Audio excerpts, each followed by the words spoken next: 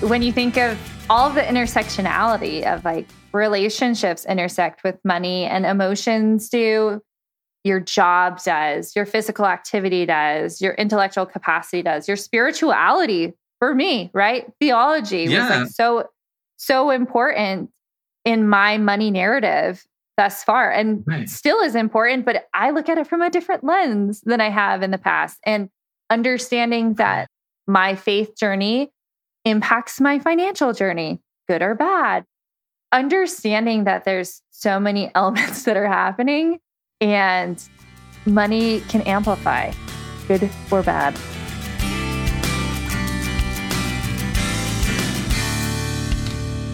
Welcome to the Healthy Love and Money podcast. If you find money to be the number 1, 2, or even third largest source of stress in your relationship, then you're in the right place. Going beyond how to budget, invest, and do your taxes, we're going to explore financial intimacy. Discover how to talk with your partner about your shared financial life. Let's take the awkward and painful out of money conversations. Join me and hit follow to listen to weekly inspiring, healing, and motivating interviews with financial therapists, couples therapists, and financial planners, and so many more. Let's go on the journey of financial intimacy together. Hi, everyone, and welcome to another episode of the Healthy Love and Money podcast. Today, it's my distinct honor to welcome Lindsey Lewis to the show. She is a CFP professional, and she is cultivating curiosity about money. And let me tell you, Lindsey and I have had a handful of conversations. She is so smart, so talented, and so compassionate about the field of personal finance and personal journey. And it's not just about what other people should be doing, but she walks the talk. She's on her own journey, exploring her own relationship with money. So she's here today to share some of her insight and wisdom. Lindsey, so glad to have you here on the show. I'm thrilled to be here, Ed, and look forward to our conversation. So let's start right out the gate. Cultivating money curiosity. What the heck does that mean? Yes, broad, vague, but it really comes from growing up. I grew up in a community where theology was very part of the culture aspect. And for women, they didn't necessarily deal with finances beyond like budgetary things. And so what I really want to do and instill in different folks is just cultivating that money curiosity where you are equalizing what money looks like for you. And I do this in different facets. So I do it through helping influence finance for women. I do this through my work at the American College, where I'm the director of the Center for Women, and I help empower women through their educational and career journeys.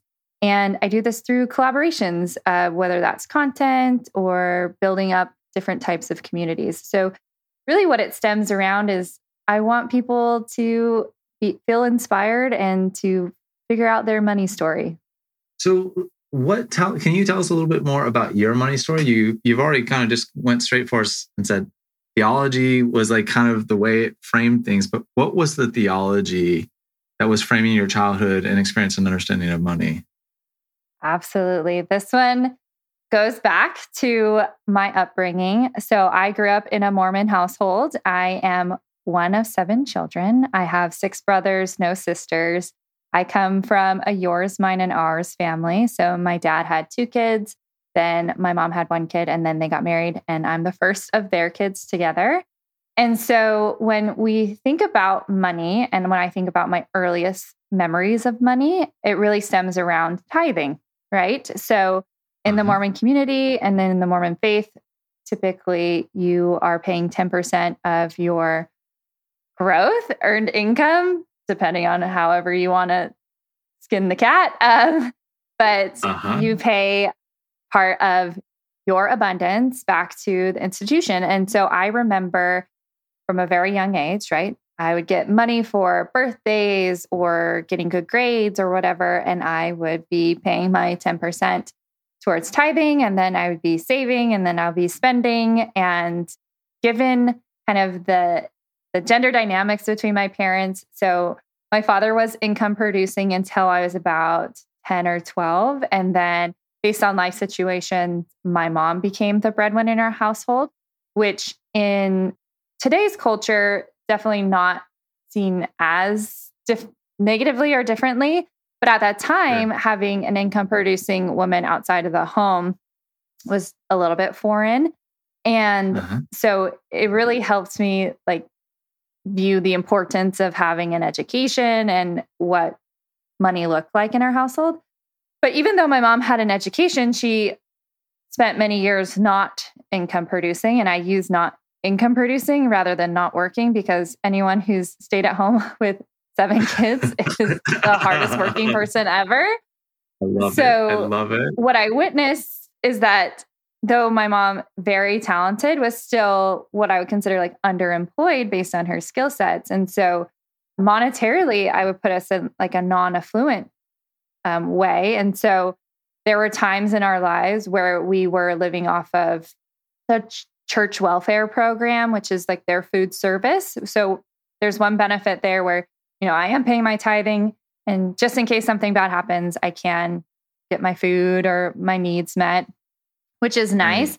But I would see my parents prioritize like paying tithing over saving for retirement or things like that. So growing up in that household where money was like a topic of conversation from a young age, both my parents are very like money conversant in the way of they would show me like, here are our needs, here are our wants. We have to like pay the power bill. So you are not able to get a prom dress. Like that's how it is. So from there, it's really stemmed. It was like a catalyst for me to fall into finance more or less, where I was trying to understand my money situation as a teenager and then my early adulthood. And that's really where it like came from when you look at all these different like lived experiences. So when I want to help people cultivate money curiosity is when we're looking at these theological groups that might have very traditional gender roles. When you branch out beyond those, it can often feel scary, or you're uncertain, or you're not sure of the direction it will go. And understanding that learning about money is an equalizer, and that can be seen as a good thing or a bad thing, depending on the party at hand. But for women, I definitely think it's a good thing. There's so much just in your opening story and introduction. I appreciate you willing to just open it up, open your life and your lived experience up. And learning about money is an equalizer. And there's each group's theology about who God is and who God's people are in light of that. And then what are they supposed to do, and how rigid or soft is the expectation around adhering to the group rules. It's such an interesting phenomenon, right? And I feel like as we grow up and we mature and we become more aware of the outside world, and that there's different groups that actually see that differently and hold the concept of tithing very differently. Like I grew up in a liberal Methodist church, and I remember the plate being passed around, but I never remember any kind of heavy-handed, rigid, tight expectations about giving to the church or what that would mean. And then, I've been in the evangelical community in the past, and it was not super rigid, but there was definitely a stronger emphasis on it. And so, when I talk to more and more folks about it, it's that the child's view of what mom and dad are doing or not doing, what they can have or not have. And so I'm curious, what was that like for you as a little girl when you heard you can't have a prom dress, and, we've got to pay for the utility bills, and like, yeah, there's a real practical, like from an adult perspective, but as a child growing up, or we're paying our tithe, but we can't get food. Like, what were you feeling? What were you thinking as a little girl as that was all going on? I think what it did is it made me adult faster.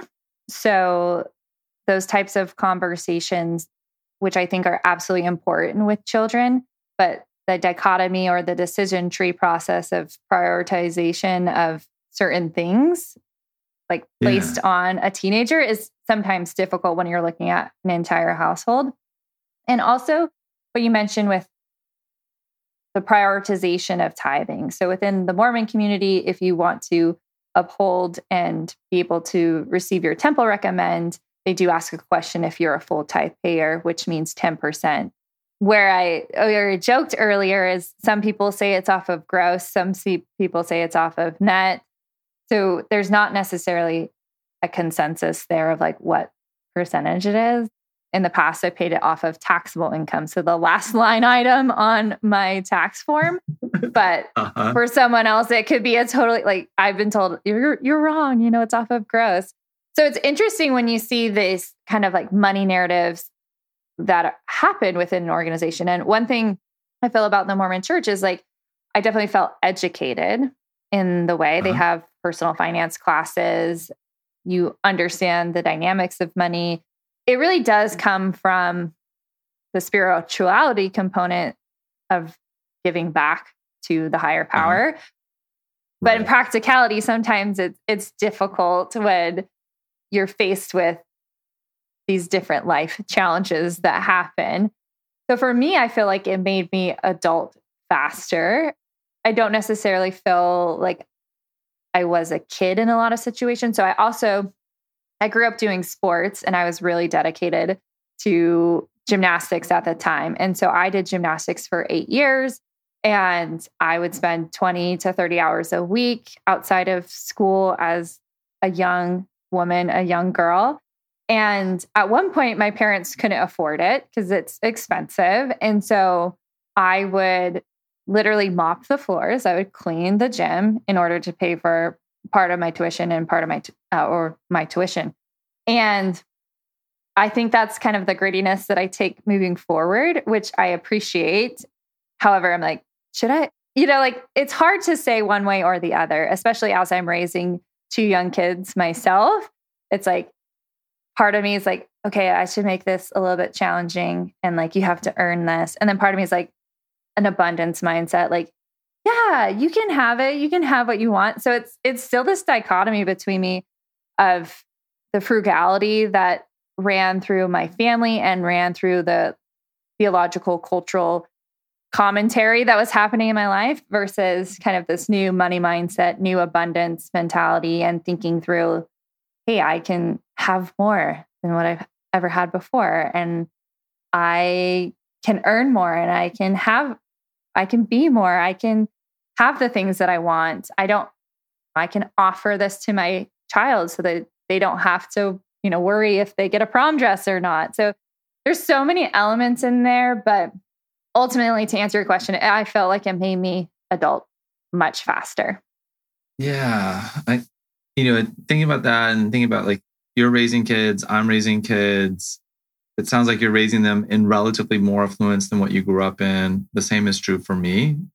And it's something that I hear from so many of our peers is like, well, part of the adversity in my life made me have to work hard to get the things that I want. And so like, do I just make it easy for them now? And then what does that teach them?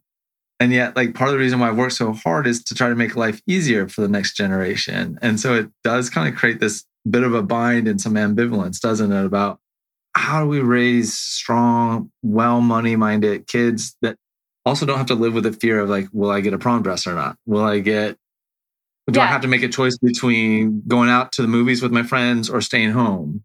I think it's making them empowered with their decision-making process and also being clear with things that happen. So for instance, if my kids get money from anyone as a gift, I automatically invest it into a 529 for them. And I'll make the joke. My kids are 5 and 2, but I'll be like, hey, you know what you're buying for your birthday? You're buying an index mutual fund.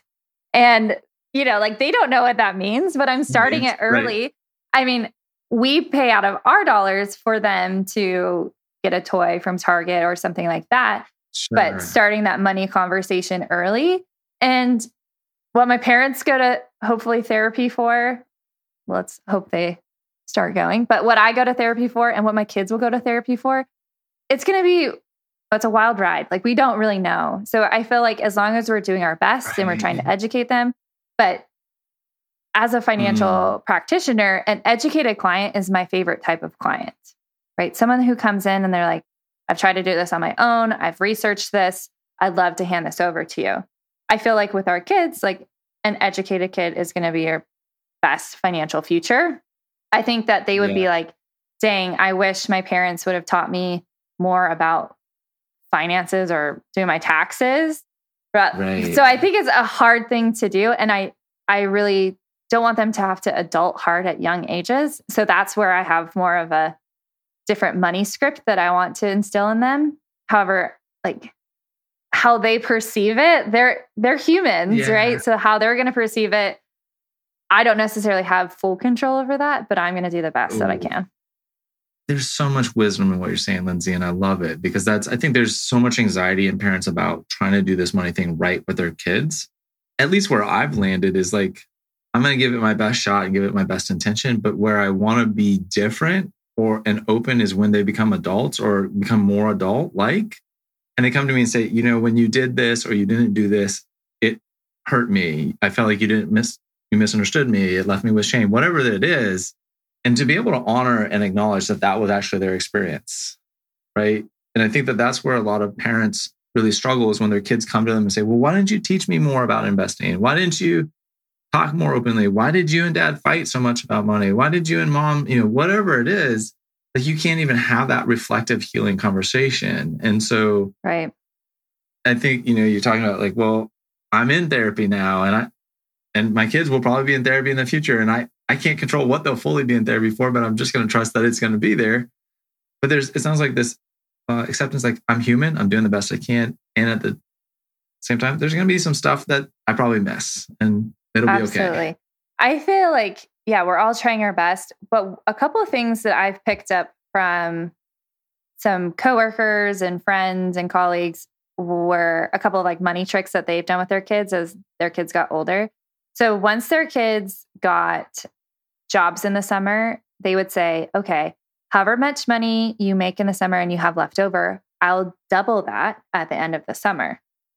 Yeah. So some of their kids would still spend all their money and some would save it. And then they would, if I had $1,000 left over at the end of the summer, now I'm going to have $2,000 in my account. So they were teaching some of the investing growth mindset in that regard. Right.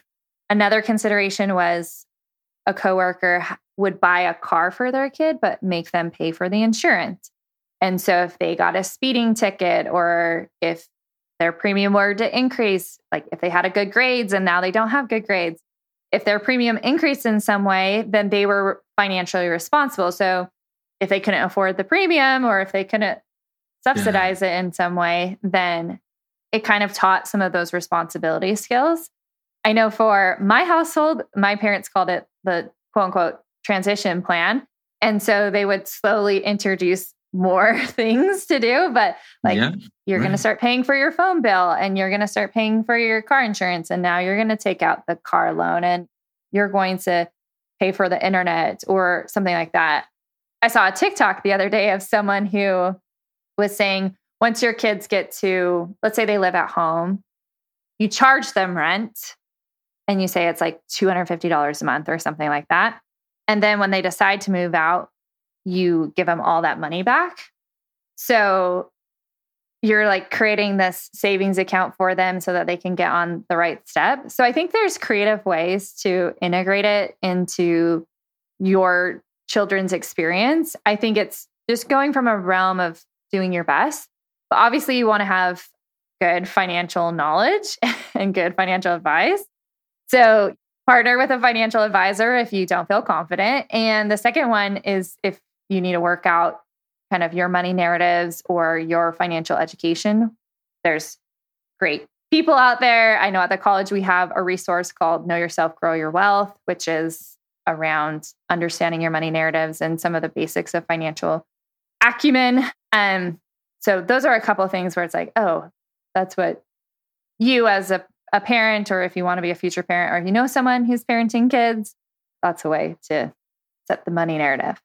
Yeah, it feels like, culturally there is this groundswell maybe of like financial literacy and understanding that it's more than the numbers. It's about the psychology. And like we're starting to get to a fuller picture of what it takes to really be healthy at the individual or family level, right? Like, what does that mean? I think you're talking about, well, my parents had the air quote transition plan. And I like that idea. There's developmentally like increasing responsibility. And I have a 12-year-old and it's been interesting, last year or two, he's talking about like, well, I want to buy my friend's birthday gift with my money. I want to do this. Right. And so there's also that piece of like listening to your kid and where are they at and being able to start taking on that next level of responsibility. Because I think most kids, if you have a core trust in your kid's goodness and capability, want to take on more responsibility. And it's our job as parents to kind of foster and scaffold that along. Absolutely. And you also have to, when I go back to like gender roles and think about this, is how young men look at money versus how young women look at money. And girls and boys is very different. So girls' confidence in math peaks at age 9. And typically they'll stop raising their hands in STEM-related classes by the 8th grade.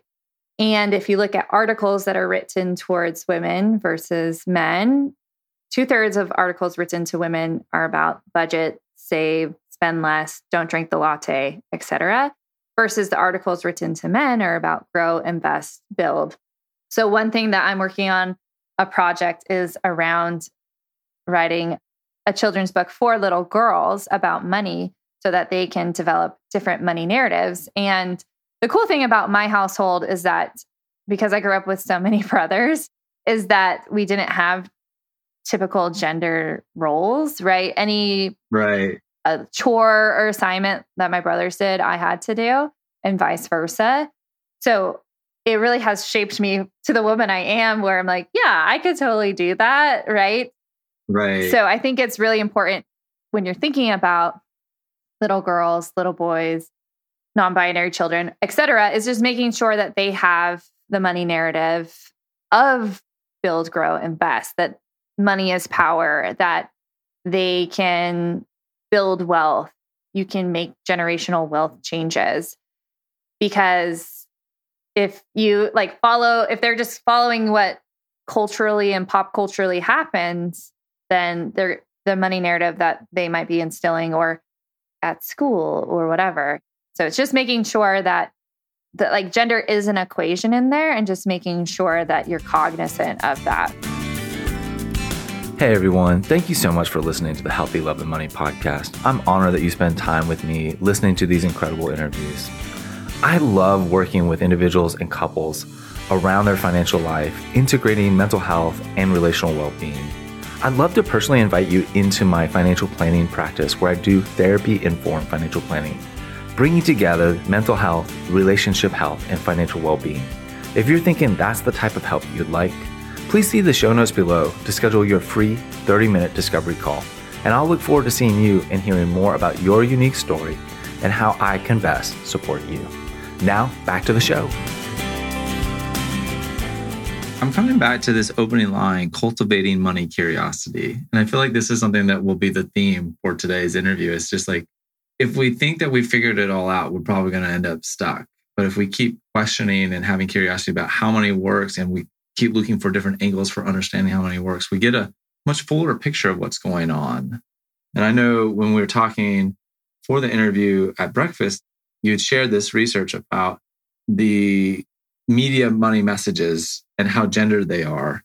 And it was like, well, no duh, as soon as you said it, but it was completely oblivious to me before you shared that. And so I think that's the spirit of, that's the spirit of part of this podcast, is I'm endlessly curious about how do I help couples talk about money better? And one angle of that is internalized gender roles that block couples from talking about it, because it's like, well, my job as a woman is to do fill in the blank with money. Yep. And the man is the same thing. And this is where I don't want to be prescriptive and say, well, this is what men is, or this is what women's are, but just stop and listen. Stop the podcast for a minute. Not yet. Let me give you an instruction, but try this exercise for yourself. The role of money for women is, and then just write it out. Whatever comes up, no judgment. See what you come up with. The role for men is with money. Write it out. See what happens. What comes up. No judgment. You'll be flabbergasted at what comes out of you, because we all are just sponges for taking in all kinds of different ideas, and often conflicting ideas about what men or women aren't supposed to do, because we're doing it kind of at the cultural level. We're doing it at the community level. We're doing it at the family level. And there's not congruency across those different levels. Right. And when you look at subconscious or conscious bias, right? But we're talking about pop culture. I was getting my hair done the other day and Confessions of a Shopaholic is on, right? Which is around a woman who has too much credit card debt, which at the time she had less than $10,000 worth of credit card debt. I'm like, people just, that's like status quo or more. Right. And how so much of this movie was just stemmed around her money ignorance and how she had to sell all her things in order to find a new money mindset, versus you parallel that to like The Big Short or Wolf of Wall Street. So it's like, oh my gosh, this is what like men are being portrayed as, is like these alpha people who are making so much money, and this woman's trying to pay off $10,000 worth of debt. So it's like those gender roles are like seen in pop culture, they're seen in our subconscious, and even in my own household, I'm still working through those. So my partner is a man. We've been married 7 years. I have taken ownership of pretty much all of the financial picture. And it was so interesting. I kid you not, today, right before this lunch, my spouse pulls me aside and he says, you know what? I can't let you own this whole thing anymore, because he was at a work retreat and this person came in to pitch an investment opportunity. And typically what he'll do is he'll record it and then, or he'll invite me to the pitch and then I will vet it. I'll see the prospectus. I'll go through the analysis. I'll see how much cash we have on hand. I'll see how it works in our cash flow. I'll see how it works in the financial plan, the retirement plan. And then I'll be like, green light, red light, yellow light. Right. So in like a traditional household, that's usually reversed. And so this has been helpful for me in my process, is like, I need to bring him in more, even though I'm the primary financial person here. And I like pride myself because it's like less than 10% of households are like championed by heterosexual couples, are championed by women on the financial front, especially if you look at younger ages too. Wait, whoa, hold on. Sorry to interrupt. 10%? I think it might even be fewer, but yeah, it's like in the teens percentage, maybe less. Yeah, it's like really small where the woman champions the investment portion of the household. A lot of the times, like women will do the spending, budget spending, consumer spending. Yes. But and this is exactly what you're talking about, right? That which plays into what the research is saying, genderized, we're not tenderizing meat here. Sorry, my language. That's okay. The gender normed roles, like there's this feedback loop. Like the media says women do the spending and the budgeting in the household, like day to day, and the men do the investing long term. And yet it creates this perfect feedback. So what you're saying is like, hey, I have the whole picture in mind. And I'm interrupted you. So I want to back to your story. So your husband comes to you, he asks this, you're working through this in your head, like, oh, I've been running this whole show and I feel really proud of it. And now all of a sudden he's coming to me and saying, just today, wait a second here, I need to be more of a participant. So tell me a little bit about that. Right. I think it's reframing the conversation for us. So we've done an activity from the book Fair Play. If you haven't read it and you're in a coupled partnership, highly recommend read. It's by Eve Rupsky, I want to say. I just ordered the card game today. Yeah. I literally just ordered the card game. So it's coming by Amazon this afternoon, I think. Perfect. Well, you can get out your cards. So these cards, what they do is they take 100 domestic tasks, and the person who has ownership of that specific card is responsible for what they consider conception. So the idea, the planning portion, and then the execution. So typically in a lot of households, the person that is more integrated with the domestic tasks, it's typically like an 80-20. You want it to be at least 80-20. It could be a little bit higher, but often partners will help with just the execution part. So like an example is putting groceries away, where it's like, I had to make a grocery list. I had to go through the fridge. I had to reconcile like what our kids' preferences are this week. See what it this week, today. Right. Today, like go to the store, buy the groceries, and then they're like, oh, I put them away. Like, this is how I'm thinking about it from a financial aspect, is like, I own the finances card, but they also have one for insurance. They have one for budgeting, saving. So they divide those into different categories. But like currently I hold all of those categories. So in my mind, I'm like, oh, what if I divvied out the insurance portion And then that fostered a conversation. But when we look at kind of my upbringing, so I grew up in a Mormon household. My spouse also grew up in a Mormon household. Both were in like similar non-affluent households. There are 8 kids in his family. And like his money belief system and what he learned or what he did not learn really had affected like when we came into our marriage and how we navigate money. And I can't come here like as a know-it-all all the time because I'm like, yeah, of course, according to all of this information that I've spent the last decade of my life dedicated to building, like I can't make the assumption that he knows what an active ETF is. Yeah. Like what's the beta of this active ETF? Yeah. No. Right. So, all the fancy words. Yes. All the fancy jargon that y'all pay us for. But really it is about having that conversation. And so when I look at this is my spouse like bidding to be a part of that conversation. And this gives me an opportunity to educate there. Right. But in a typical heterosexual couple, it's typically reversed. So for any of you men out there who are listening, let's pause and see how much ownership, what does that look like? Because even if we look at financial advisors, like women financial advisors, when we look at money managers, so people who manage funds, like typically women money managers are out earning like beta, right? I mean, alpha, they're creating more alpha than their counterparts. And so women might self-select out of these just based on cultural things. I'm not good at math. STEM's not my thing. I can't even balance a credit card. How am I going to learn how to manage an investment portfolio? But I always joke, I'm like, if you can follow the drama in a season of The Bachelor or Selling Sunset, then you have the skills necessary in order to understand the relational dynamics of investing, right? Like, if I invest here, this is what's going to happen. If I do this, this is what's going to happen. And so it's like, it's really about understanding those levers. And so I feel as though like women often will put this facade on themselves, like discounting their abilities. And you absolutely have the intellectual aptitude, capacity. You just got to put that curiosity, that little bit of effort. At any point, any one of these mutual fund managers, hedge fund managers, billion-dollar firms, et cetera, at some point, whoever started that didn't know what a stock was, didn't know what a bond was, right? Like we all have to learn.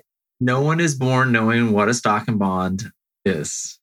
Not a single person has come out of the womb and been like, give me the S&P 500 index fund with the low expense ratio. Said no baby ever. So, right. Like, it's learnable, but we have these experiences in our growing up and so many different experiences, the religious, theological lenses that get added on, the math ability, right? That's, one of those fancy research words, but it's like someone's perception of how good am I at math. And they use that as a proxy for how good I'm going to be at money. And the reality is there's a lot more people good at math, and money math is actually not so complicated. So, by the way, if you were in high school calculus, even if you failed high school calculus, you can still do money math.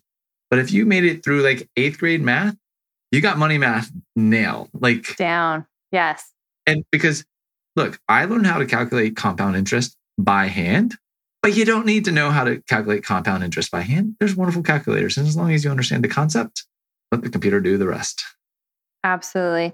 Yeah, it's really like understanding, leveraging the tools that you have and really challenging some of these learned experiences or biases that you have, right? Like, why do I feel this way? Why do I feel like I wouldn't be good at this or I am good at this? And could I give up this role? And what does it look like in our partnership? And it was so funny. This morning, I was chatting with a woman at the gym and she was like, yeah, I need a financial advisor. Like me and my partner, we just like argue a lot about it. And I just need someone to tell me how much I need to save for a down payment. And I'm like, yeah, it's probably also how they feel about money and how you feel about money. And do they want to purchase a house? And do you like there's all of these dynamics that are happening behind it. But having that self-awareness of like, hey, I should partner with someone. And also I was like proud of this person because she was like, I need to do this, right? So especially for women, that's the thing that's like, I want to empower money queens. like people who are confident that in your ability, or get educated and then find someone else who can help you, right? Like I can read a lot of stuff from WebMD, but going to my doctor is like what's still important, better, right? It's better for all parties, right? So we were talking about another great leader in the field that you know, and I'm just getting to know Hannah more. And I'm going through some of her training right now. And what she said in one of her trainings today that I love, and I'm curious what you think is, I love when clients come to me and their financial life is messy. People don't need financial planning when they've got everything figured out. They need it when they don't have things figured out and they've got loose ends and they've got questions and they've got concerns and they've got disagreements. That's when we need financial planning. I'm curious, do you agree?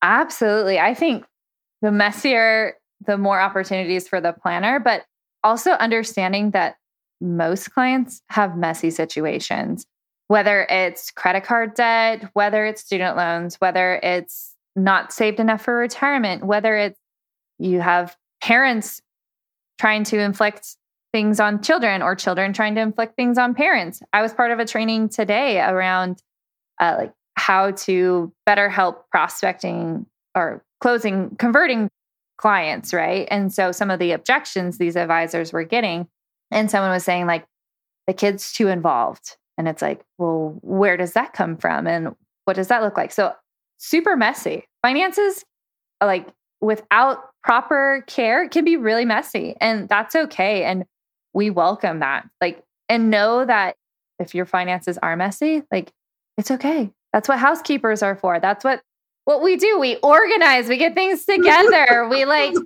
We get you on the right track. We get you on the cleaning schedule that works for you. We get you like all squared away. So there's no shame in messiness, but I feel like you should feel empowered to make a change. Like that's where I get frustrated with clients, is that they'll know everything's awry, but they're like, I can't. And it's like, there are so many options out there for what we consider like the mass affluent market. So people with less than $1 million of assets. There are so many different advisor resources out there. There's subscription model, retainer model. There's pro bono. I volunteer at one. It's called Savvy Ladies. They'll do pro bono for financial planning topics for any woman. So it's like, it's legitimately complimentary. So I'm like, there are options out there and it's okay to come up messy. It's like the first time you go to therapy and I feel so uncomfortable. And then like a little bit down the road, you're like, I'm bawling about my 5th grade teacher not advocating for me. And it's like, okay, it's okay. We can be messy because that's a whole human experience. Like we're spiritual, intellectual, physical, environmental, social, occupational, financial, emotional beings. Like we're all of these things. And they're all interacting exponentially with finances. Right. But finances exacerbate different areas. Oh, good or bad. Say more about that. Right. So like, I've heard the phrase money's a magnifier of the underlying issues. And I'm going to own this today with you because I feel so safe with you. All the other thousands of people that will ever listen to this, I don't know about y'all, but I'm going to trust Lindsey that she can hang with this. I used to hate that phrase. I've learned something. When I hate a phrase, it usually means it's because it's so damn true about me. And like my need to have more money and more status and more success is directly related to my own insecurity that I had no idea I even had. Now, I've been in therapy for a long time. So like that's working itself out. Not fully worked out, but I'm walking more upright these days. So yeah, I mean, money is a magnifier of whatever is going on underneath, both good and bad. That is how I feel. And thank you for trusting me with that. And when you think of all of the intersectionality of like relationships intersect with money and emotions do, your job does, your physical activity does, your intellectual capacity does, your spirituality for me, right? Theology was like so important in my money narrative thus far and still is important, but I look at it from a different lens than I have in the past. And understanding that my faith journey impacts my financial journey, good or bad. So it's like understanding that there's so many elements that are happening and money can amplify, good or bad. Can we talk about your faith journey and what's happening there? Because that's such a huge topic for me. And it's maybe a chicken or the egg, like which one begets the other. But let's looking at it starting from the side of how our changing faith journey changes our relationship with money. Like, how are you changing the way you understand religion and spirituality? How is that changing for you? So my money narrative is deeply related to spirituality in the sense of my worthiness for my ability to commune with the Lord in the way that I wanted to was contingent on my giving of 10%, which I definitely believe in, like giving back, and giving back can look very differently. So in the Mormon religion, there are a number of temple recommend questions, and some of them you can be a little bit gray, like yes or no. You can be in the middle ground, but for that one, there's a hard line. It's like yes or no. Are you a full tithe payer or not?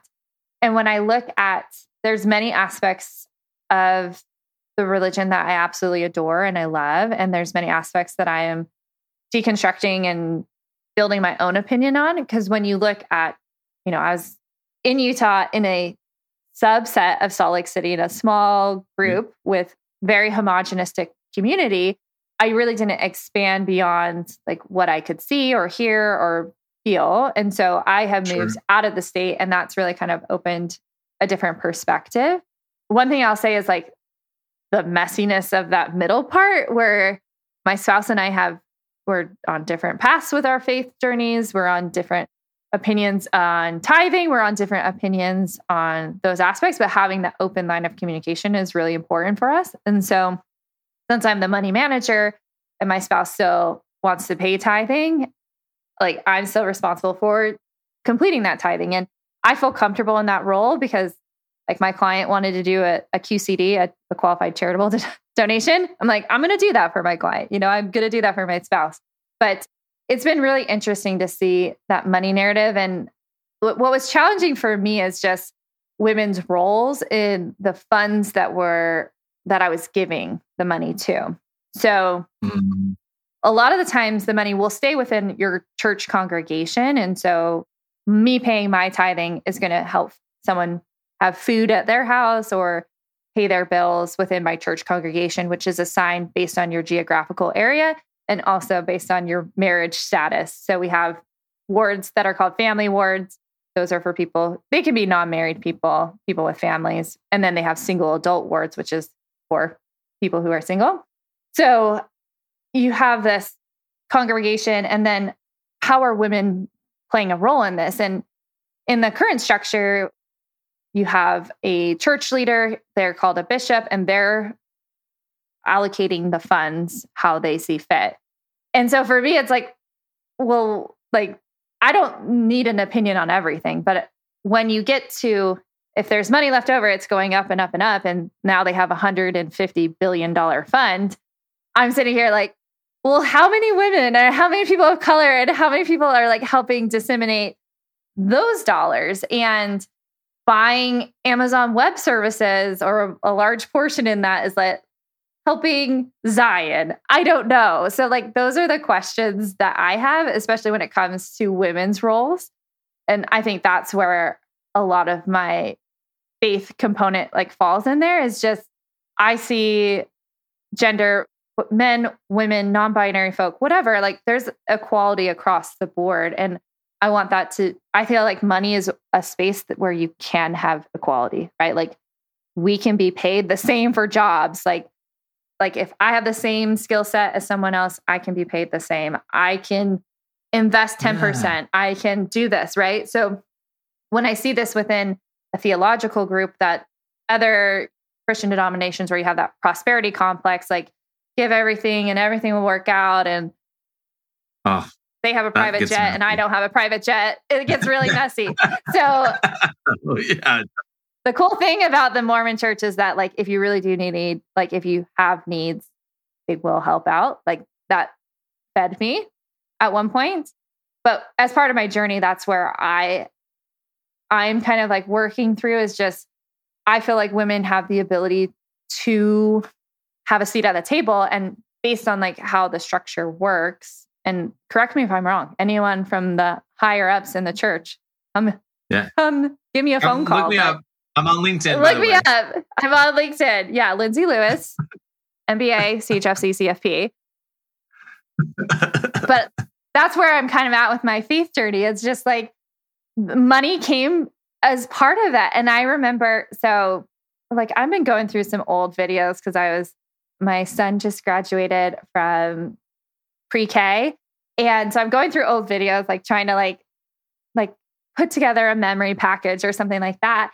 And I saw one of my like Instagram videos that I had posted when the first whistleblower made a comment about the church having, it was $100 billion fund in 2019. Now it's like 150. I don't know. And I posted a video because I was definitely like at a different place with my faith at that time. And I was like, don't worry about it. It's God's plan. Like, we don't know. Like, we need all the facts. And then like now I like look back at that video like with much kinder eyes, because I'm like, oh, okay. Well, like my perspective has changed. But also then there was stuff that came out where they like paid a fine to the SEC and they like did all this stuff. So it's like things are happening. And I think you also have to be respectful of people are on their like own timetable. So like where I was at 4 years ago versus where I'm at today, where I'll be in 4 years. Hopefully I'm like even better of a human in 4 years. But that's kind of how like money and faith and how it's tied together through tithing. But that's why I think cultivating this money curiosity is so important, especially in theological groups, and especially for women that are in very traditional gender rolled organizations or groups. It's just knowing that you have intellectual capacity, aptitude, ability, that you can be good at finances without being greedy. Or if being greedy is bad, then like, why do you have 150 bill? Like, so it's like you have more GDP than entire countries. I joke, but seriously. So that's what's really important to me. And I hope resonates with your audience. It's just really that curiosity component. Right. Why do I feel this way? How can I learn more? How can I instill this with my kids? Like, what does that look like? Well, I would add, where do these ideas come from? Who are the originators of these ideas? And that, for me at least, when I went through my own religious deconstruction period, it was dark. It was very dark days. And it's not fun. It's not like, for me, I think everyone needs to go through one. And it's like the last thing I want anyone to have to go through. Right. But I feel like the journey of maturity and moral development requires us asking those deep questions. And you use some words that I just really stood out to me. Was, I'm not getting your words right now, but what I heard was something along the lines of, I learned to think for myself, right? Like, I learned to question the teachings, and that's dangerous and risky. And in a lot of groups, I had on a similar channel, I had a reporter ask me recently about like cryptocurrency, and there's this like whole group of people like basically don't question what's happening here, just believe it and go with it. And I just think any group, whether it's a religious group, a political group, or a financial group, that's saying don't question the belief, just trust it, be very aware and be very cautious, because that's not a very safe environment to operate in. It feels safe initially because it gives you this sense of security, like they've got it figured out, it's okay, they're telling you it's okay. But at some point, like things don't start all adding up, and you ask the questions and you realize like, hey, this is a human institution too. I think that's what's challenging is like you have the human element where like if you believe in a higher power or God, like perhaps they're perfect, but humans are still humans. And even do follow a perfect God are still humans. Right. They're fallible. Like they make mistakes. And yeah, it's so interesting because within Mormonism, like we talk about Joseph Smith, who's one of our first prophet, which we believe restored Jesus Christ Church today. Right. And it was stemmed on him asking a question. But then if I like ask a question, it's not the same. So that's where it's like, I get a little cynical. It's like, okay, like, does it depend on the question? Like, where do women's rights fall within this organization? And Yeah, it's a lot to unpack there, but I think it's that curiosity component and asking the questions and trying it out. But I think, as we bring this conversation to close, kind of going back a little bit in time, you and your husband are in your own process of change, right? You're actively asking questions about who am I, who is the church, what do I believe, and getting increasing clarity, it sounds like. And you talked about, and my husband's still in this place where he wants to pay the tithe and I'm the money manager. And so I'm going to do that. And so it's I thought that was just so beautiful of holding space for him, for you as you work through this. And presumably it's not destructive for your family to be paying 10%, right? It's okay, well, we can figure out that. And at some point, maybe there are other scenarios where it's not safe to hold space for your partner while each of you are in your change process, right? But if you can hold space for each other, I mean, my wife has been very patient with me as I've deeply questioned my own religious beliefs. What did that mean for her? And that's a conversation for another day. But it's, as for me, at least on the journey of financial freedom, it necessitated me asking questions of my own religious tradition. And who am I? Who is this tradition? What do these things say about each other? And then because I feel stuck. So it's definitely holding space for the other person. And I'm grateful for my partner to be patient and understanding with me because it is super dark. And some days I'm really sad. Most of the time I'm pretty fun and all vivacious or whatever. But this process has been really challenging because you take 3 decades of learned experience and I'm rethinking what that looks like. And then if your partner wants to keep their decades of that experience and I want a different one, it really is about this conversation and navigating it together. But holding, and lots of people maybe don't like therapy talk here, but holding space for the person. And what I mean by that is allowing them the autonomy to have their own lived experience with their current situation. And what that relates in my life is, my spouse pays 10% of his portion of income. And then I decide what I do with my portion of income. So that's kind of the compromise that we've come to. And here's the thing. I'm I don't know where I'll be in 6 months on this faith. I'm I consider myself PIMO, physically in, mentally out. My partner is totally in. So, and then how you raise your kids and all this dynamic, but it's just understanding that people are learning at their own rate and at their own time and with their own experiences. My lived experiences of my money and my relationship trauma and my gender roles and misogyny that I've experienced and ageism, that makes me think one way versus someone else who might have not had that experience. And so that's what I mean by holding space is allowing them to live what they're living. I think for me, one of the things that was kind of such a grounding force was, I guess there's a part of me that's an academic, right? A researcher. I've grown into that. Heck, I was a BC high school jock in high school. And now, I'm a nerd and read research papers. So I don't know what happened somewhere. But, James Fowler was a religious scholar and he studied people's faith journeys. And he found this very common pattern of reaching a crisis of faith. Mm-hmm. And he put it in stages, right? And he said it's between stages 3 and 4 where we go through what he called a crisis of faith or a dark night of the soul. I think other people have used that phrase before him. But for me, just having that framework of knowing this is actually normal. And his argument was not everybody goes through this stage 3 to stage 4 transformation. But people that go through a deep period of questioning and challenging everything, and then everything again, will eventually come out on the other side with a deeper sense of resolve and meaning and purpose. And what their belief system actually looks like may have some similar elements, but will often be radically different. But they can also show up in the world in a way that they're less flappable. It's kind of what you're talking about is he's not in the same place as me. And that's okay. I mean, it'd be nice if we were more in the same place, but he's in his own journey. I respect him. So anyhow, I'm so glad that we've been able to talk about this. It's talking about religion and spirituality and money is a hot topic, and you've made it so comfortable and safe to go there. So I appreciate that so much, Lindsey.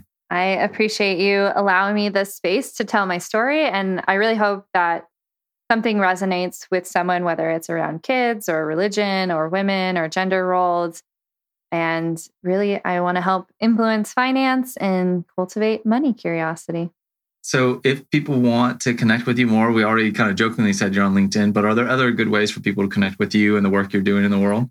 Yeah. So I'm at Influencing Finance on pretty much all social platforms, and then the Finfluencer on Twitter and at LinkedIn. Send me a message. Happy to have conversations, point you in the right direction. I like to be a resource. So my full-time job is really about connecting and getting people to the right places they need to go.